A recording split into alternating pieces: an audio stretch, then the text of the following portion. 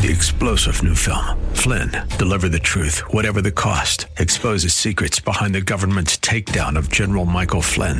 Flynn knew what the intel world had been up to. He ordered the first audit of the use of contractors. This set off alarm bells. He told the truth. He was the most dangerous person for Donald Trump to hire. They had to get rid of Flynn. Flynn, deliver the truth, whatever the cost. Available now. Watch it today. Go to salemnow.com. salemnow.com. A tsunami in our schools. This is Mission America with Linda Harvey.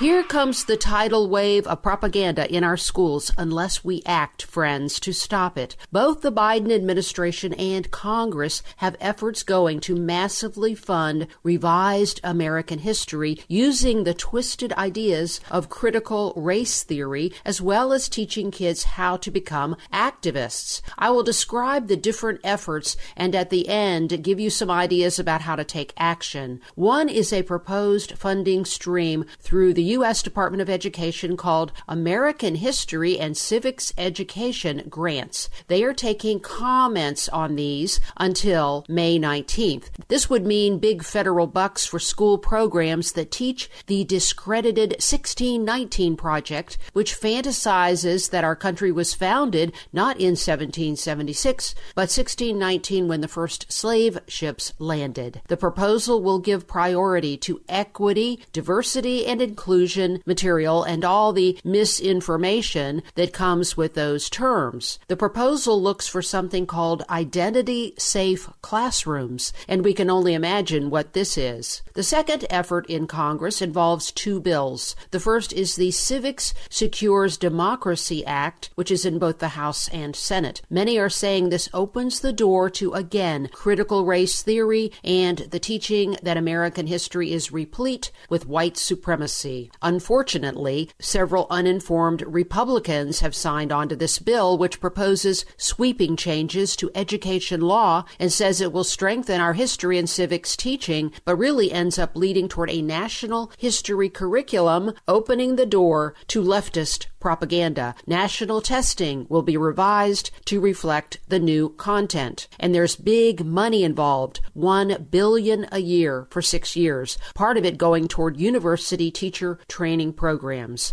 The second bill is the Civics Learning Act of 2021. Here's what Eagle Forum says about this $30 million bill and the programs it would fund. Quote, these programs will include hands-on civic engagement activities like lobbying and protesting, online and video game-based learning, service learning in partnership with radical activist organizations, and participation in student governance. While most civics courses begin in middle and high school, the Civics Learning Act will introduce political activism to elementary school students. Unquote. Would you like to express your opinions? There's a link on our website at missionamerica.com in the upper right-hand corner that will take you to contact information for the U.S. Department of Education and the bills themselves. Go to missionamerica.com and click on the link. Let's take action to preserve authentic history education in our schools.